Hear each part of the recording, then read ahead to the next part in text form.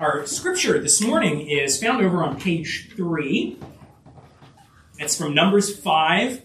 We're going to be studying the first 10 verses, all of which are printed out there in your bulletin, or you can find it in the black Bibles that are on the bookshelf in the foyer.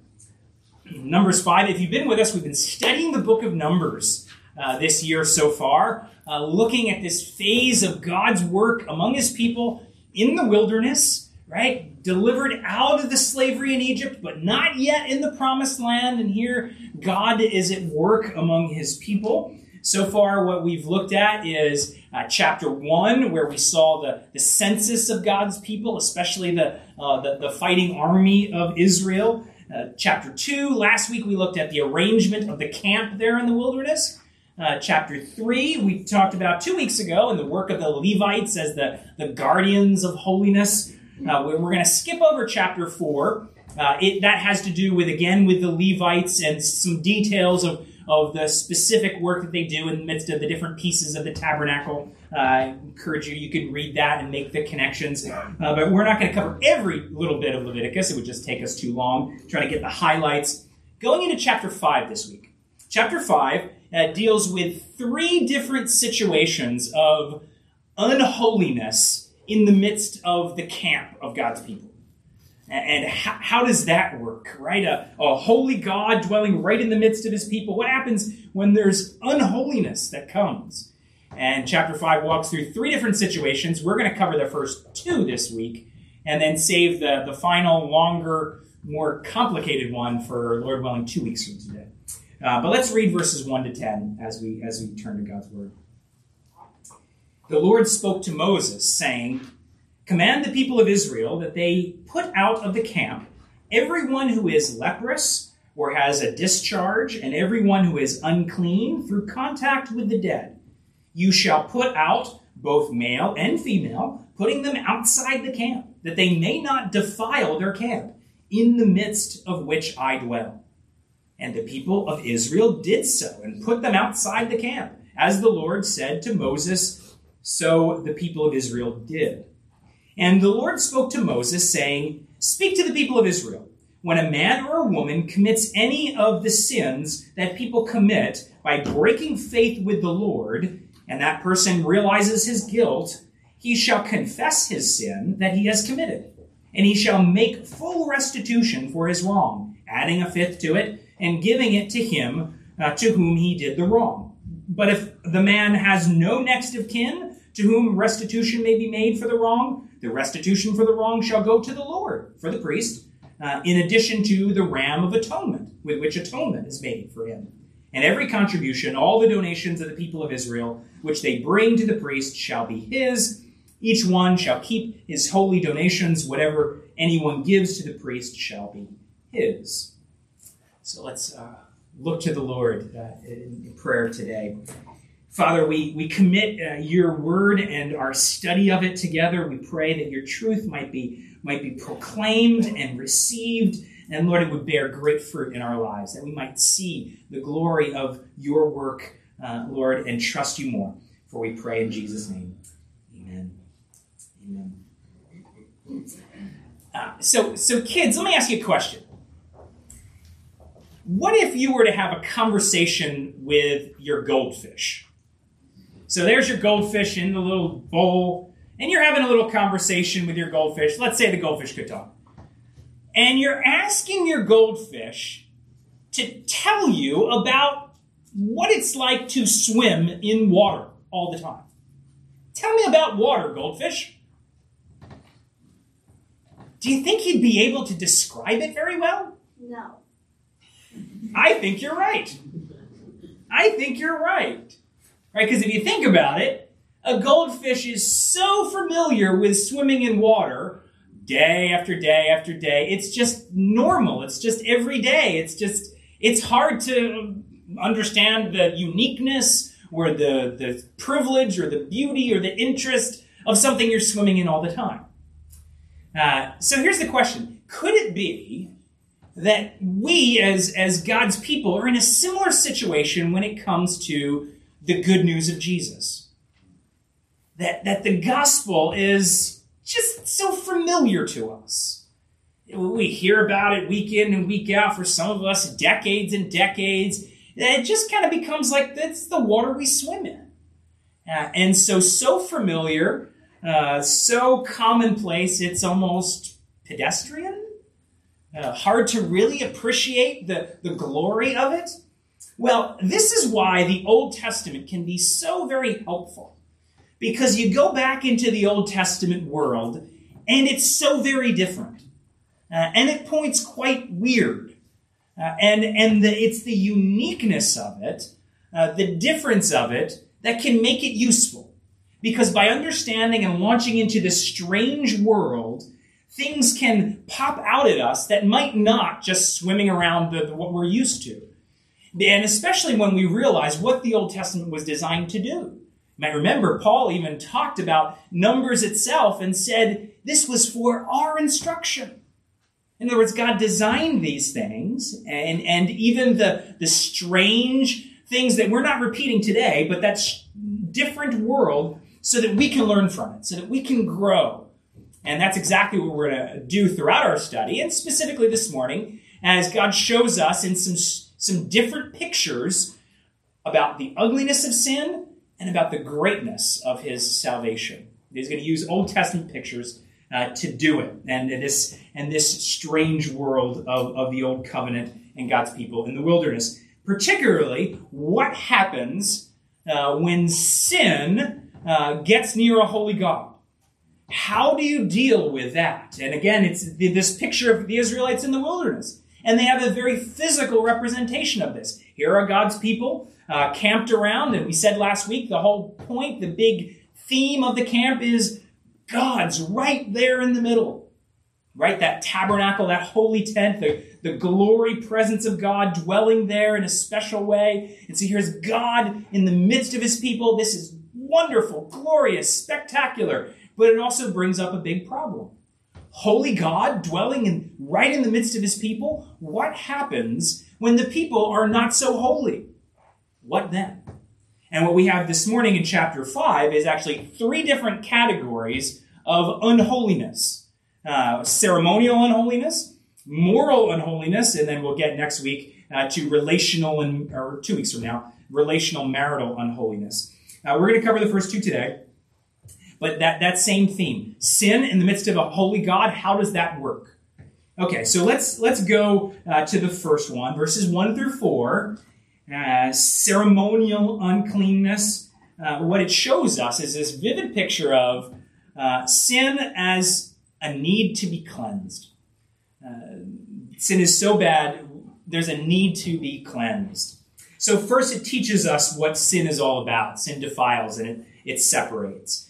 First, verses 1 through 4, this is all ceremonial provision, ceremonial law. In other words, these are aspects of the Old Testament that no longer apply to God's people today. Jesus is quite specific, both in his actions and in his words, that this whole class of ceremonial provisions and laws of the Old Testament are not applicable to his people after his coming. He fulfills it and now no longer required to follow it. So what we're reading about is in verses 1 to 4 is not you go and do likewise. That's not what we're talking about. And it's helpful to emphasize that because we should add, especially as we get into different aspects of bodily life, right? Skin diseases and bodily discharges and stuff, to make the point that these are ceremonial pictures, not moral categories. So there's nothing inherently sinful or even inherently shameful about a skin disease or a bodily discharge. That's not the point. The point is not even proper hygiene, by the way. This isn't primarily about community health within the camp, though there might be some fringe benefits. The point is all about pictures of holiness and unholiness. Right? So it's God's teaching his people through pictures. And the pictures for us of the dangers of sin in the midst of a holy God. So here in this ceremonial world of the Old Covenant, you have certain things in the midst of daily life that would make an Old Testament Israelite unclean. unholy in the midst of the camp. And we're given three examples of what could do that in verse 2. Three examples of things that would make you ceremonially unclean. Leprosy, kind of a collection of ancient skin diseases, a discharge of blood or other bodily fluid, or a contact with a dead body. So these, if you were engaged or had any of this contact, then that would mean you would be ceremonially unclean in the midst of the Old Testament world. You might ask why. Again, we've tried to say, it's worth saying again, it's not because any of these things are inherently sinful or shameful. Nope, not that. So what's the common theme here? God teaching with pictures, and there does seem to be a common theme among them. Why God would choose these things and other things to make this sermon illustration, as it were, for God's old covenant people. The common theme seems to be disorder, decay, and death. Right? So disorder, decay, and death. So leprosy, a kind of death of the skin, like kind of a wasting of your skin, your outward body. A loss of bodily fluids. Remember, in the ancient world, especially in the Old Testament world, life is considered bound up with blood, for example, but also other bodily fluids. Leviticus even says it. Life is in the blood, right? That's the picture. So for an individual to have a loss of blood, it's this ceremonial picture of you're losing life, right? It's a picture of death. And, of course, contact with a dead body, that's all about death and decay. So you get this common theme, the theme of being death. And you could start to see how this would be a type of sermon illustration, a type of picture of the ugliness of sin. Because, after all, isn't that what sin is and brings? It brings death. Remember how Paul puts it? He says the wages of sin is death. It's sin that brings disorder, decay, and death into the world. Right? That's not how God created it.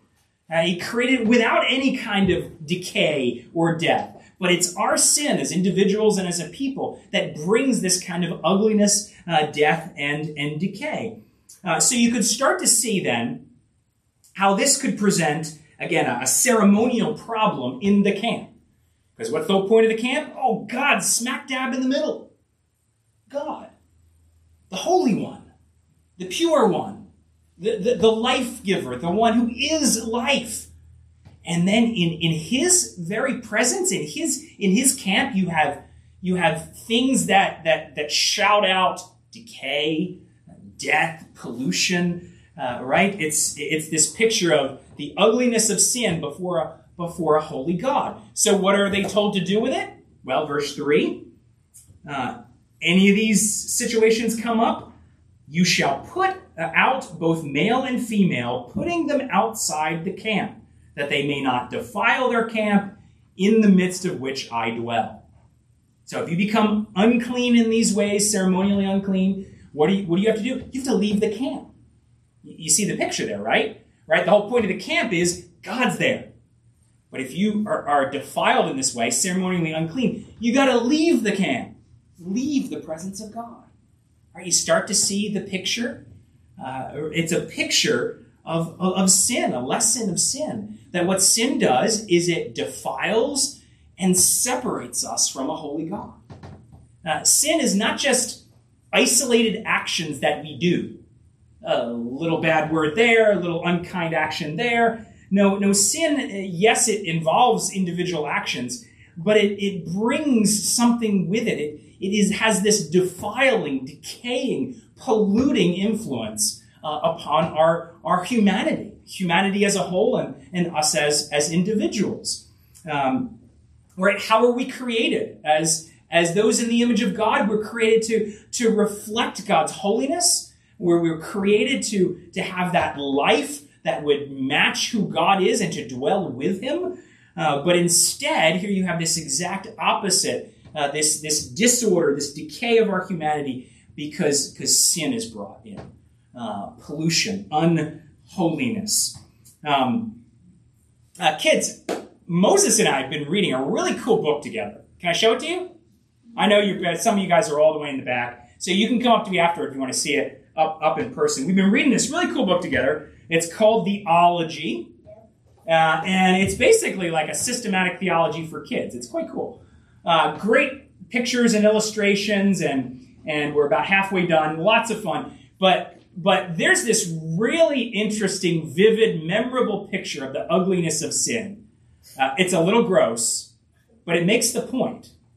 So here's what the author's talking about sin and its ugliness, all this stuff we're talking about. And it gives a picture of this nice glass of water, crystal clear. And then there's this bird that sits on the edge of the glass and poops in the glass. Would any of you want to get near that glass of water then? Right? It's ugh, get it away. Right? It's polluted. It's defiled. And the author's making the memorable point. That's what sin does to our humanity. Right? It's not that we're all evil all the time, but sin has this polluting, defiling influence. And God, being the Holy One, it's like our gut reaction to that glass now. It's like, oh, I want no part of that, right? Because God is pure, and that picture is here pictured in the Old Covenant terms as this ceremonial uncleanness outside the camp. And it's an Old Covenant picture of what's really the core problem of our humanity, is that not only do we commit sin, but our sin so defiles us, pollutes us, that we are unfit to be in the presence of God, both now and for all eternity. So to somehow not be separated from him permanently, there has to be some kind of rescue. Some kind of way to take a polluted glass of water and make it clean again. So, the initial picture, sin separates and defiles. What hope is there? Jesus. Jesus cleanses and welcomes. So here you have Jesus, God himself. Remember last week we even saw how John presents Jesus as the tabernacle. That Jesus is the one who tabernacles, who dwells right among his people. Right? So it's kind of taking that Old Testament picture. Here's Jesus. He shows up, God, right in the middle of his people. And what does Jesus, God himself, come to do? Not to condemn and separate, but he comes to cleanse and welcome.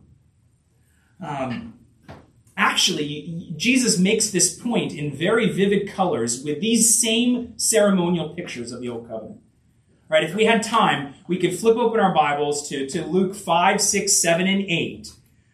Where in those chapters, Jesus essentially walks down the Numbers 5 list. He encounters each and every one of these instances of uncleanness, and you see what he does to it. So, Luke 5, there's a man full of leprosy. Jesus, tabernacle Son of God, touches the man and says, "Be clean." Luke 8, a woman with an issue of blood touches Jesus. Does he send her away? Rebuke? Separate? No. He says, "Daughter, your faith has made you well. Go in peace." Luke 7. You have the widow of Nain with her only son, her dead son, being carried dead body through the streets. And Jesus goes up and he touches the body and says, "Arise. Arise, young man." And in each of these instances, young man arises, woman healed, leper cleansed. You start to see the point, right? Here is Jesus. He's going into that Old Testament world. He's walking through the Numbers 5 list, and he's fixing the problem. He's cleansing the defiled. He's pushing out the pollution and welcoming. Ultimately, of course, this is what Jesus does and accomplishes through the cross. Jesus goes to the cross. He becomes unclean in order to wash us clean. You could even put the cross in Numbers 5 categories, can't you? Because there at the cross, you have his skin torn, death, decay in his skin. You have Jesus with a flow of blood, and you have Jesus who goes to death itself there at the cross. He becomes unclean. Actually, Hebrews 13 makes this point about Jesus and his death, connecting it to the language of Numbers 5. He makes the point, Hebrews does, that Jesus died outside the walls of Jerusalem, and puts it this way: he suffered outside the camp. Right? You get the idea. Jesus is put out of the camp, and they're treated as unclean. Right? The very thing that polluted sinners in this Old Testament picture, right? Got to leave the presence of God, put them outside the camp, and Jesus is the one who goes through that. He's put outside the camp. He's treated as unclean. He walks through and bears all this pollution pictures, and we know it is just a picture of what he's ultimately bearing, which is our sin, our real sin pollution and its ugliness, in order to bear it for us, in order that he, dying and then rising, cleanses all who come to him. Right? It's Jesus fixing the problem. Jesus shouldering our sin, taking on our pollution, so that he might not condemn us and drive us away, but cleanse us and welcome us. Which is why if you have this Jesus, right, you're connected to him because you're trusting in the Lord Jesus. The Holy Spirit has done that work in your life. If you're trusting in Christ, then he bore your pollution, and you don't bear it anymore. You're not one who is then viewed in God's sight as polluted. Get outside the camp. In fact, you could really say that what God's message to you this morning is, what Jesus himself is saying to you, is exactly those words in Luke 4, 5, 6, 7, and 8. That Jesus comes to you, believer. He puts his hand on you, even here through his word and spirit. He puts his hand on you and says, be clean. He says, young man, arise. He says, daughter, your faith has made you well. Go in peace. That's God's word to you. Because Jesus took the pollution. Because he was made unclean and dealt with it, bared the guilt, and there's none left for you.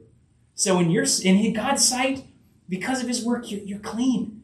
And it's this message of go in peace. Go in peace. That's why we trust him. That's why we cling to him, and that's why we delight in his salvation. Now we're going to turn to the second part of the passage. We'll do this one a little quicker because it's a little more straightforward. But it's a different, same message, but a slightly different perspective on sin. So the first part, it was sin and the need to be cleansed. Now it's sin and the need for a price to be paid. So this is verses 5 through 10. And it's the circumstances kind of vaguely described in verse 6. When a man or woman commits any of the sins that people commit by breaking faith. Okay, well, what sins are we talking about? Verse 7 gets it more specific, helps to fill in the blanks.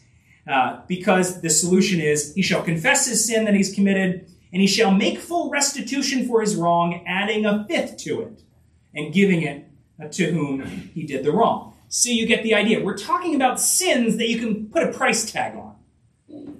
So a collection of sins where one person defrauds his neighbor.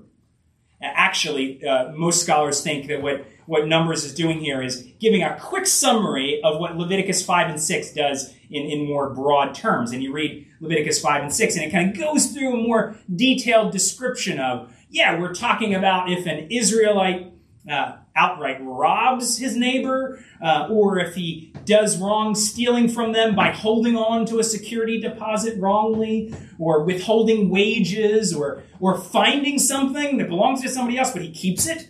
And all these different ways that one person could steal, defraud from another, from his neighbor. And so the instruction is, make full restitution. Pay it back. Actually, pay it all back plus a fifth, plus 20%. And we might say in modern legalese, pay the compensatory damages plus the punitive damages. Right? Full restitution plus 20%. There's even provision, this is apparently so important, there's even provision that if the person you stole from is now dead, when you're convicted of this, you realize your guilt and are convicted, the person you stole from, he's dead now. In fact, his whole family no longer is alive. You still have to pay it back. Here's how you do it. You give it to the Lord through the priest. So in other words, this is so important. This is not just like, okay, here's how we get along as people. No, this is a point being sin is costly. And the price needs to be paid. Sin is costly. So yes, it does very specifically remind us that God does care about what we do in our economic life, right? Our monetary life. God really does care about the details of that. We can't just say, well, business is business.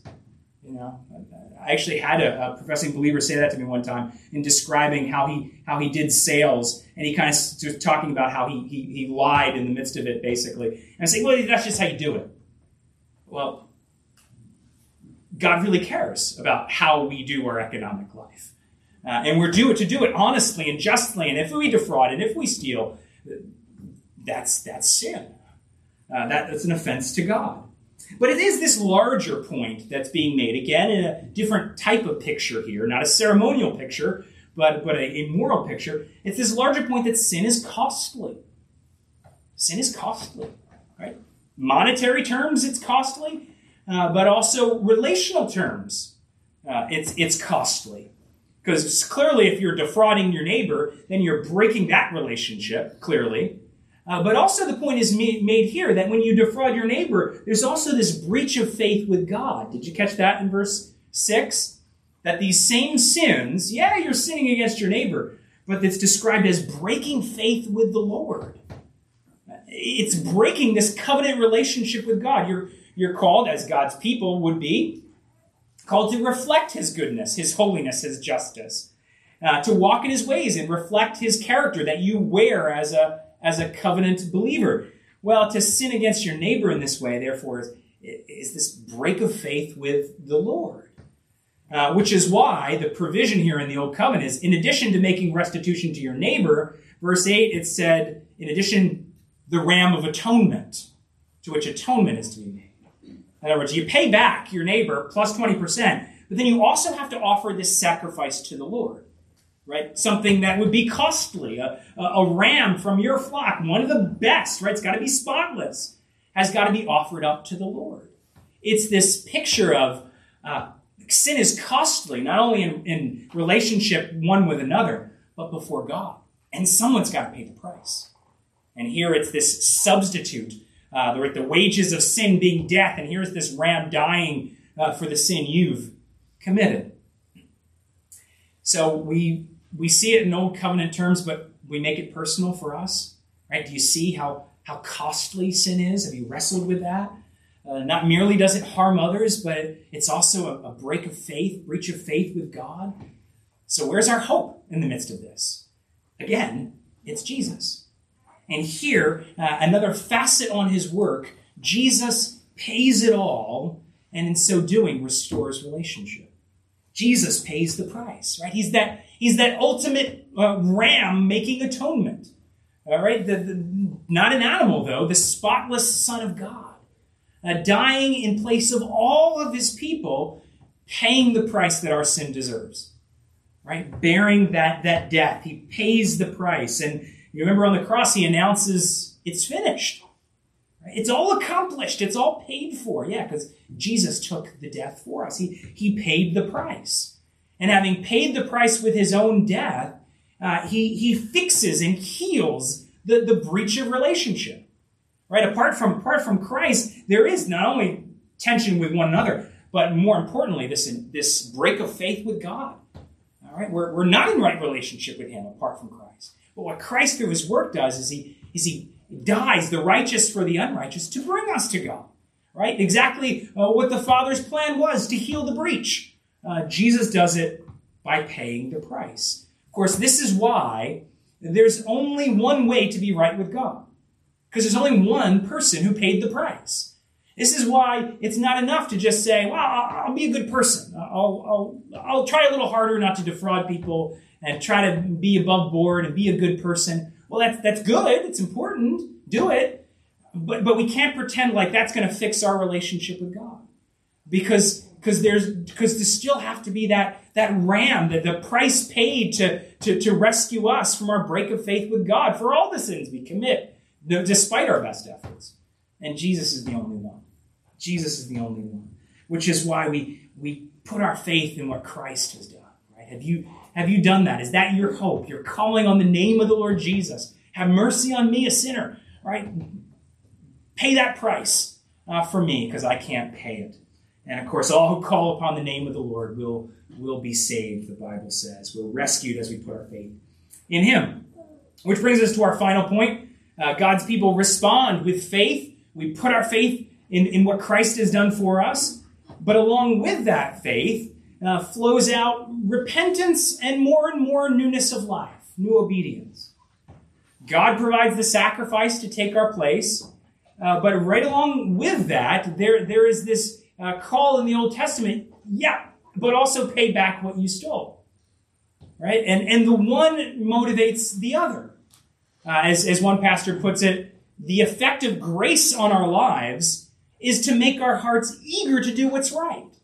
Right? So the fact that Jesus steps in and undeserved, right, grace, he pays the price for our sin, that makes us eager to walk in his ways, eager to both make things right if we've wronged someone, but also live in newness of life. Grace motivates us, gets us excited about walking in the ways of the Lord. And the most famous example of restitution and newness of life in the Gospels is what we read this morning. Kids, remember we read that story of Zacchaeus? Right? Zacchaeus, wee little man, wants to see Jesus, but the real issue is Zacchaeus is not a good guy. Right? He's tax collector, chief tax collector, very rich. It was easy to get rich as a tax collector. You stole from people in a kind of legalized type format, but that's essentially what you were doing. You were stealing from people. And Zacchaeus was very rich because of it. And you see this picture of grace taking the initiative. Right? Jesus takes the initiative to step into Zacchaeus' home, to stepping into his life. Right? There's where it begins. It begins with grace leading the way. Jesus steps into his life. But then you quickly see how that flows out into a new life for Zacchaeus. A specific turning from his specific sins, right? He says, if I've defrauded anyone, I'm going to pay them. And he actually ups the price, not just the 20% extra of the old covenant. He says, I'm going to pay 4 times, 400%, he says. But then there's this general newness of life that he's committed himself to. So I'm going to give away half of what I have. Turning from his old life as a taker, right? All the people in my world, I'm going to take from them. And now by the Lord's help, motivated by his grace, I'm going to be a giver in my world. And it's a great picture of what God does and intends for all of us. Right? It's not paying God for our salvation. I hope you see that in the story of Zacchaeus. Where does it start? It starts with Jesus taking the initiative. Jesus, grace is the first word.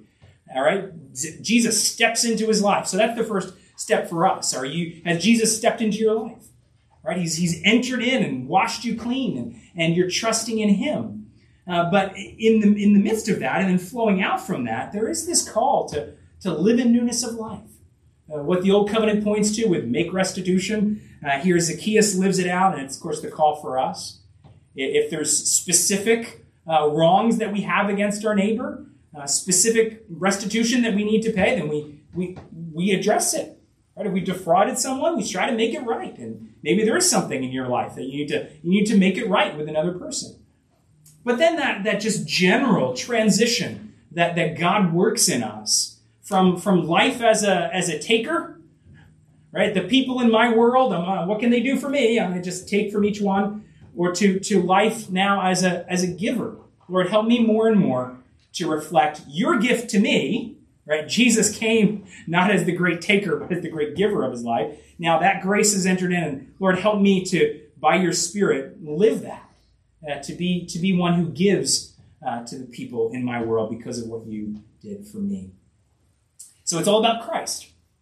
And we get a richer understanding of who Jesus is by sometimes stepping into a strange world, even the strange world of the Old Covenant with its ceremonial laws and provisions, giving us these pictures of, well, our great problem of sin. It defiles us. It's costly, and someone needs to pay the price.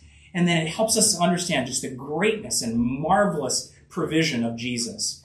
He cleanses and he welcomes his people. He pays the price, and he transforms us. It's all about him and reflecting him and rejoicing in him. So let's look to him in prayer now. Lord, we do thank you for your powerful, powerful grace.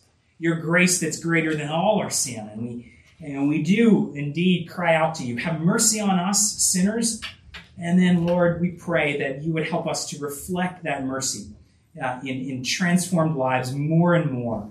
Lord, help us in the places where we're weak. Help Christ to be bigger and bigger in our hearts and to be reflected in our lives, we pray.